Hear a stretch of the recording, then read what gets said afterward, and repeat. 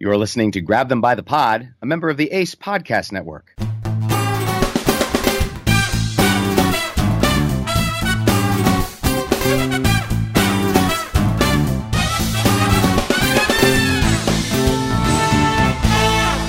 Thank you for joining us once again here at Grab Them by the Pod for this, our 40th episode of what we love to bring to you on a somewhat regular basis, our political discussion of what's in the news and all things President Trump. And do we have some exciting news for you this evening? Kevin, do you believe in miracles? I believe in statistical improbabilities. Yes. Last night, the people of Alabama elected Democrat Doug Jones over Republican Roy Moore. Jones won by about 1.5%. I guess that's still fluctuating because Roy Moore wants a recount, but we'll get to that a little later on. This is the first time Alabama has had a Democratic senator since 1994, when current Senator Richard Shelby switched parties. It's a big deal. Yeah, it is. And he won by roughly 20,000 votes. And that's a statistical landslide for a Democrat in such a deeply red state as Alabama. This is a big loss for Donald Trump, a big loss for Steve Bannon, actually a weird win for Mitch McConnell because Steve Bannon declared war on the Republican establishment, and Steve Bannon lost, so it's not looking good for him. Not at all, but it's looking very good for human decency. Thank God. At the time that we're recording this, Moore still hasn't conceded. He wants a recount. It's not going to happen, though, because in Alabama, a recount's only triggered when there's a difference between 0.5%, and there's much more than that. So he may want a recount, but it's not going to happen. There's no reason. The Attorney General says he would be extremely surprised if Jones is not the next senator. So it's not going to happen. The win by Jones will put the GOP at having a very even smaller advantage in the Senate, 51-49. And the question is, what does this mean for 2018? I mean, yes, Moore was a historically bad candidate, but a Democratic win, like you said, in the Senate in Alabama, I mean, if a Democrat can win in Alabama, they can win anywhere. Does that mean a blue wave is coming in this next year? Well, that's yet to be seen, but perhaps it does. What it certainly does mean, Jess, is that the Senate is in play in 2018. You know, if such a deep red state like Alabama can flip, then really any state can flip. They've got to keep all of their seats. They've got to win Nevada, and they've got to win New Mexico or Arizona, I think. And neither of those is, a crazy thing to think of. So it could happen. I mean, heck, Jeff Flake, who's leaving Senate, sent $100 to Doug Jones, and he's a Republican. So, in this crazy age, we just don't know what to expect. And speaking of not knowing what to expect, I was actually surprised after the election. Trump tweeted out, I don't want to say it was normal, but it certainly wasn't as crazy as some of the things he tweeted out. He tweeted out, "Congratulations to Doug Jones on a hard-fought victory. The write-in votes played a very big factor, but a win is a win. The people of Alabama are great. The Republicans will have another shot at the seat in a very short period. It never ends." Part of me thinks he didn't actually write that. It just seems too low-key. Well, it still throws shade, though. And even when it is somewhat well put together, he still can't ever just congratulate somebody. He's always got to throw something in there. Well, the write-in votes played a very big – just say, congratulations, Mr. Jones. Or just don't say anything. Just, silence is a virtue. And this morning he tweeted again, the reason I originally endorsed Luther Strange is that I said Roy Moore would not be able to win the general election. I was right. Roy worked hard, but the deck was stacked against him. Yeah, having numerous allegations of sexual misconduct tends to stack the deck against you. But let's look at this. Trump endorsed a guy, Luther Strange, who couldn't win the primary. Then he endorsed a guy who couldn't win the general. I mean, these are big L's for the president. He won't say it. He'll make excuses, but the shine is off the Trump endorsement right now. It really is. And, again, this morning he was back at it. He can do no wrong. I endorsed Luther Strange to begin with. Yeah, well, he's a loser, too. You endorsed all these losers. And really, you should take a lesson from Roy Moore. What hurt him were these accusations of sexual misconduct. Donald Trump has 15 accusations against him right now, 7 of which, according to CNN, have actually, bear some credibility that these women have spent time with him. He's claimed that he hasn't even met these women before, but they have done the research and proven that 7 at least out of the 15 have spent some amount of time with the president. If you look at the exit polls, the people who voted for Roy Moore don't believe the allegations against him, and the people who voted against him do. It's just as simple as that. African American vote was huge, particularly the African American women vote. I believe college educated white men went strongly for more. So it's really still divided in this state. Although the other thing that came out in the exit polls was Trump is still relatively not popular in Alabama. And if you're not popular in Alabama, what does it say about things like places like Michigan, places like Ohio, like Pennsylvania, that he needs to win in 2020? It's a long way away, so I don't want to get ahead of ourselves. But it's not looking good as of right now, especially if they're going to jam down a tax bill down our throats that nobody likes. Well, and to bring it back to the Alabama vote for a minute, you mentioned how college-educated white men still voted for more. The new values voter, according to CNN religion editor Daniel Burke, is the African-American female. 8 out of 10 white evangelicals still voted for more, but 98% of African-American women voted for Jones. So that, as you said, this really was something that helped put him over the top in this election. And it's interesting. I think it has to do with who Roy Moore is, obviously as a person, because oftentimes there's been a historical background of African-American voters sometimes voting very religiously too. But if you look at Roy Moore, people don't think he backs African-Americans, don't think he backs Jews. I mean, his wife the other day was criticized that we don't have any Jewish friends. Our lawyer is Jewish. I mean, first of all, you're pushing a stereotype there, and having a guy who works for you, it's like saying, I'm not a racist. I have a black friend. Black friends. Yeah, no, it's just really ridiculous. I mean, Charles Barkley, who was out there stumping for Doug Jones, really said it best. He said to the crowd, we've got to at some point stop looking like the idiots of the nation or to the nation. And I don't want to put down any of our Alabama listeners, but he was right when he said that. And the number of people who said they got their faith in humanity back, or they're so happy that they believe in this country again. It was really shocking just how many people on Twitter, on Facebook were saying that. So the entire country was watching. The entire world may have been watching, for all we know.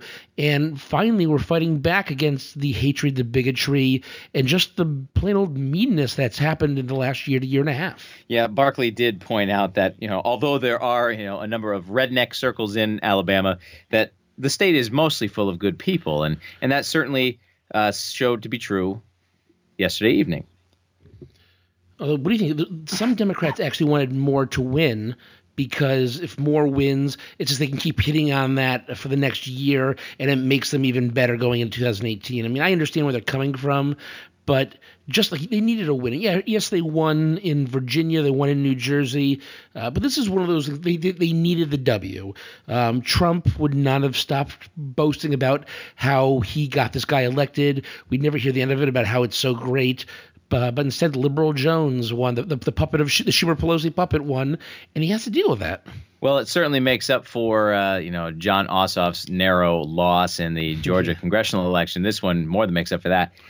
Yeah, I will admit that when I was watching the early returns and it looked as if Roy Moore might win this, that was my solace. That, well, you know what, we'll use this in 2018. Look, the Republicans have forfeited the moral high ground. They've elected a pedophile to the Senate, and let's use that against them to gain back Democratic seats. But I will gladly, as will most any Democrat I know, will gladly take this one for the team. And I've heard a lot of people saying, he'll be there for a couple years, and then come the next election, Doug Jones will lose to a Republican. What if Roy Moore runs again and somehow gets a nomination again? We could be dealing with this nonsense all over again in a couple of years. I don't know if they would let that happen, but nothing's impossible these days. Can't he just ride off into the sunset on his horse? On his horse. Oh, I wish. Everybody's just so sick of hearing him. It's. Again, I don't like to make things personal, but God, some of the comments he makes is so disgusting. I think it was his campaign manager or someone on his team was on CNN. And they were talking. I don't know if it was Chris Cuomo he was talking to, but they were saying about some of the things that Roy Moore said on Muslims, and the campaign manager was like, well, the Muslim couldn't serve in Congress because you have to be sworn in on a Bible. And the host was like, oh no, it doesn't have to be a Bible. I mean, Jews use like an Old Testament version. A Muslim can use a Quran. And the guy said, no, it has to be the Christian Bible. And like, no, it doesn't. And then he just sat there in silence staring at the screen for like 10 seconds because I think he didn't know what to say. It was actually pretty You funny. can swear in on a dictionary or a Dr. Seuss book. It is not religious in nature at all. And if you look at any of these in the Constitution, for example, the oath of office doesn't mention God's name anywhere. Those were precedents that were added by people in those offices over the years. So legally, there's nothing that says you have to swear in on a Bible. And clearly this whoever he was, manager, campaign, what have you, did not know that. And, it speaks to the lack of education. They sometimes say we're in our liberal bubble. They're in their own bubble. Everybody's in their own bubble to a certain degree. I want to point out, because if Moore had won, there was a big talk. Would they have seated him? I think they probably would have. Sure, they were going to war against Mitch McConnell, but in the end, McConnell probably would have just taken one on the chin. Back in 1999, during the whole Clinton impeachment hearing fiasco, Mitch McConnell was on the floor talking about how he and the GOP handled former Senator Bob Packwood, who I believe was a former Senate Finance Committee when I worked there. He wasn't there when I was there, but I think I saw his nameplate somewhere. I almost stole it just for posterity. But anyways, Packwood resigned in 1995 under threat of expulsion he basically resigned before they were going to kick him out.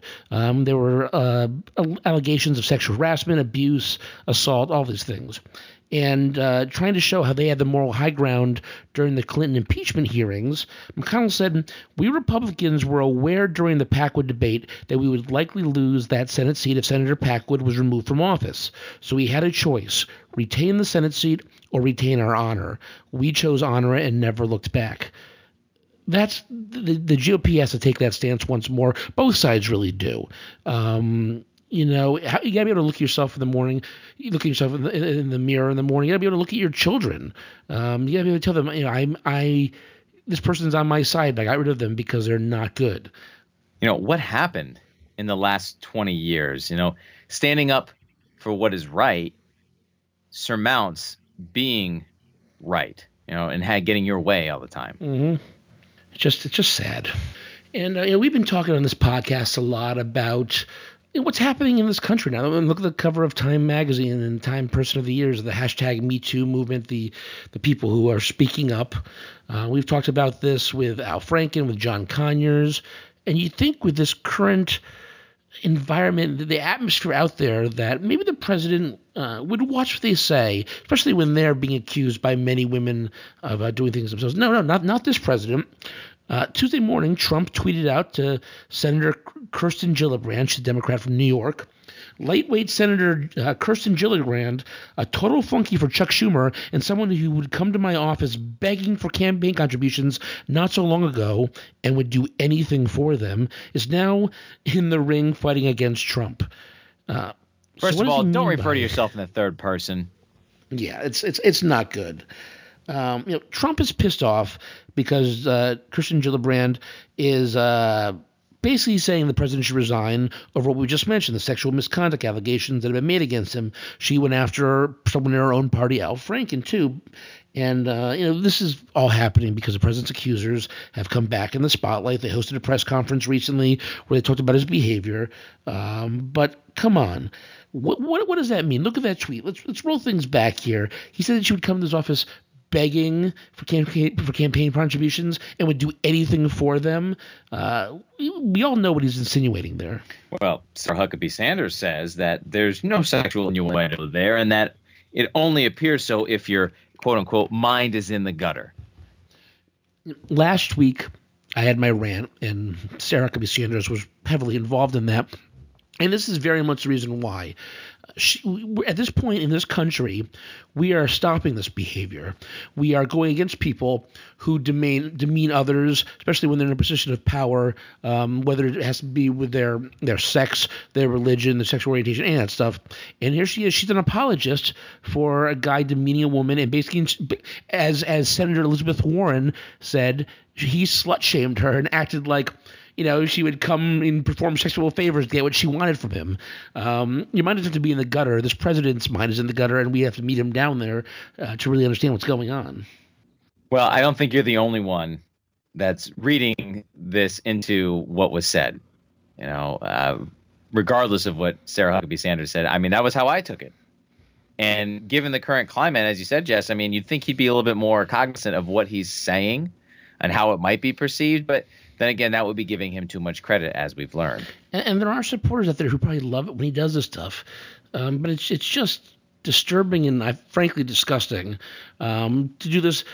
It would be worse. It's bad enough when it's just any woman in general, but this is someone who's supposed to be his peer. I mean, he's the executive branch, this is the legislative branch, and he's just demeaning her this way. It's just sad. And Sad. Mm. And things didn't stop there with Sarah Huckabee Sanders. She then went to war with the media, with the press. On Monday, she accused the media of purposely spreading false information against Trump. I'm going to paraphrase her rant there, which said, "There's a very big difference between making honest mistakes and purposely misleading the American people, something that happens regularly. You can't say that it's an honest mistake when you are purposely putting out information that you know to be false, or when you are taking information that hasn't been validated, that hasn't been offered any credibility, and that has been continually denied by a number of people, including people with direct knowledge of the incident." To be fair, there have been several mistakes made by the members of the media in recent weeks. To my knowledge, everybody has retracted or updated or corrected what they said. Compare that to the White House, who, as I again ranted about last week, supports propaganda, supports false information. I don't understand how the White House has a leg to stand on here. I am pretty sure she was actually talking about herself with that comment. Really, it's again, I miss the days of Spicy. They seem so innocent now. When you look back, things could never get worse. Oh no, they can. By the way, Spicy's going to be writing a book apparently bashing the media. That'll be interesting to read, I suppose. Be a good Hanukkah present for you? Yes, next year you can get that for me. And again, as is par for the course with this administration, Sanders can't offer any evidence. She throws things out there, but it's not true. I mean, she's trying to throw out Brian Ross from ABC News. The day of the Flynn plea, he cited a single source that said Mike Flynn was prepared to testify against Donald Trump when he was a candidate. It turns out he was wrong with the timing, and he a couple hours later he updated saying, and it wasn't we're like, oh my God, this is the end, and then it turns out, oh, maybe it's not. But he corrected it. I mean, there would be nothing behind him purposely lying because he was suspended for it and he made a mistake. I don't understand how screwing up is seen as purposely going out against the president, especially when it affects their livelihood and their credibility. Well, this is what happens in the cutthroat world of 24-hour news cycles. You don't have the time to check your sources as thoroughly as we did 40 years ago. The Cronkites and those people of that ilk, they were much more credible because they didn't have to produce something every 15 seconds to be put on the air. You're going to be the first person to get it out, because if you don't do it now, someone else will, and they'll scoop you. And you'll lose your ratings, and then you'll lose your job. So while we want credible sources, and certainly we don't want to tolerate these types of major mistakes, we can understand them. And certainly if these reporters are retracting them and giving their mea culpa, then we understand the nature of the beast and we give them a second chance. Trump will just put out, just because I told Kim Jong-un I want to start a fight with him doesn't mean you shouldn't be covering my failed tax. But like, he gets mad that we're not covering the good things, but he's acting like a lunatic.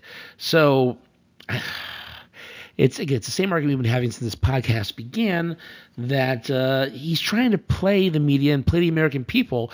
But I think to a certain degree we're catching on. It's the same thing we saw in the Alabama Senate race. And people are seeing what he's doing for what it is. And the White House doesn't necessarily know what to do, so they're going to start attacking the media. Diversionary politics, once again, from the president. Well, 3 more years or so. Or sooner. We'll see. Finally, I want to talk about, in recent weeks, we mentioned this again a couple minutes ago, that we've seen Franken go, we've seen John Connors go. The Democrats have really been pushing their own people out, but the GOP doesn't seem to be holding their guys to the same standards. I mean, sure, Arizona Representative Trent Franks resigned recently because allegations came out that he approached 2 female staffers about acting as potential surrogates for him and his wife, but the staffers thought he meant doing it the old-fashioned way, wink, wink, nudge, nudge, and Jesse, you're a fan of the show Shameless. Yes. Certain episode comes to mind immediately. Yes. Get the sheet, if you know what I'm saying. I was talking to a colleague today. He's actually a town council member in another town here in Connecticut. And God, I never feel as normal as I do when I see what some of these lunatics do. Like, who thinks, hey, you work for me. Do you want to be a surrogate for me and my wife? I'm sure there'll be no problem asking you that. It's so insane. Anyways, he resigns. That's one of the GOP people who have gone up, but he kind of couldn't. He had no other option. And we had Roy Moore lost, so that's good. But now we have Representative Blake Farenthold. He's a Republican from Texas.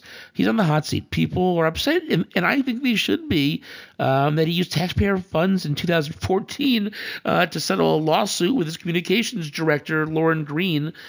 He gave her $84,000 of taxpayer money because he harassed her. I mean, what? Well, and we saw in last week we talked about John Conyers, who had to pay money out of his congressional funds to basically stop people from talking. Mm-hmm. And now he has taken the step of resigning. So one would expect that across the aisle, the Republican Farenthold would do the same thing. You'd think, but he's following the Roy Moore plan where you just don't admit anything, you don't say anything, and you just try to ride it out, which actually, when you're an elected official, probably isn't the worst case. You just hope the next scandal will pop up. But reported the Washington Post and New York Times are working to expose like 20 to 30 other members. And if we don't see 20 to 30 members resigning, aren't you pissed if you're like Franken or something, if you're one of the first people that was singled out, you got to resign, and suddenly everybody else says screw or staying in here? Yeah. Don't! I jumped the gun. Actually, one of the things I love is that the guy would drink too much, but apparently Farenthold is like a big fan of the redhead. He loved those Irish ladies, and the staffers said they were on redhead patrol for him. Oh man, I've worked in congressional offices. I've never seen anything like this, but guess I must have been working in the wrong offices. Question is, Jess, redhead patrol, does that mean that they were trying to keep him away from the redheads, or were they trying to lure them in? I think keeping him away. Well, at first I thought maybe Farenthold was redhead and they were like watching him, but I think I wasn't. It wasn't clear from the article, at least the one that I read. Maybe nothing wrong with redheads. I love women of all colors, whether it's blonde, brunette, redhead, brown hair. How do you feel about crazy colors? Blue, pink, green? I couldn't. My dad, I was raised in a very, very, accepting household. My dad can't handle girls with like colored hair. Like, I'll be out with him and be like, look at this girl with blue hair. What the hell is that all about? I'm like, oh God, you're such an old curmudgeon. For some reason, it's the weird hair colors is like the one thing that drives him nuts. I don't know. It's expression. Yeah. Well, I remember when I was in summer camp once, we were out somewhere and we just read an article about how people were using Kool-Aid on their hair, and we saw someone with red hair and we asked if they put Kool-Aid in it. They did not like us because of that, but oh well. So, we'll see what happens with Farenthold. We'll see. I mean, hell, by next week or next episode, I think we'll get another episode in before the end of the year, at least, if not two. We'll see if anybody else is accused or resigns or gets in trouble. I mean, happy holidays. You're in trouble. Oh, good Lord, if Ted Kennedy were still alive. Oh, seriously. Even John F. Kennedy, people like rose-colored glasses. Kennedy was doing all this stuff. I mean, you think what Clinton was doing bad in the Oval Office? God knows what those Kennedys did in their heyday. Well, Warren Harding fathered an illegitimate child in the White House. What does the G stand for? Good time? I don't know. Must be. All right, what do you got for Kevin's Corner? Well, Jess, score a victory for human decency this week. The state of Alabama redeemed itself with the election of Doug Jones over accused pedophile Roy Moore, who, aside from his penchant for young girls, was also known to ignore the Constitution in his time as a state Supreme Court justice. While Moore still received over 600,000 votes, the more ethical and moral elements of the state, known for being on the wrong side of history, came through to restore a little faith in the people of the American South. With Doug Jones in office, let us hope that some bipartisanship may be achieved as we move forward into a brand new year. We must not continue to give in to the divisive partisanship that has plagued our nation for far too long now. Very nice, Kevin. It's very rare that we have an episode where we have a very happy story. At least we had one this episode, so I'm hoping that's a trend. I've talked to a number of people in the last 24 hours about, watching those election returns come in. And a lot of them had said to me, it was like watching the election last year. We were kind of with bated breath on the edge of our seats watching these results come in, except the outcome was a lot different. I've spent the last 2 days after election laying on my couch depressed. Let's hope 2018 breaks that trend, please. All right, Kev, it's been fun. We'll get through this week, and we'll be back hopefully next week with another episode. So remember to go to our website at grabthembythepod.com for all of our good stuff. And until next week, we'll see you. Later.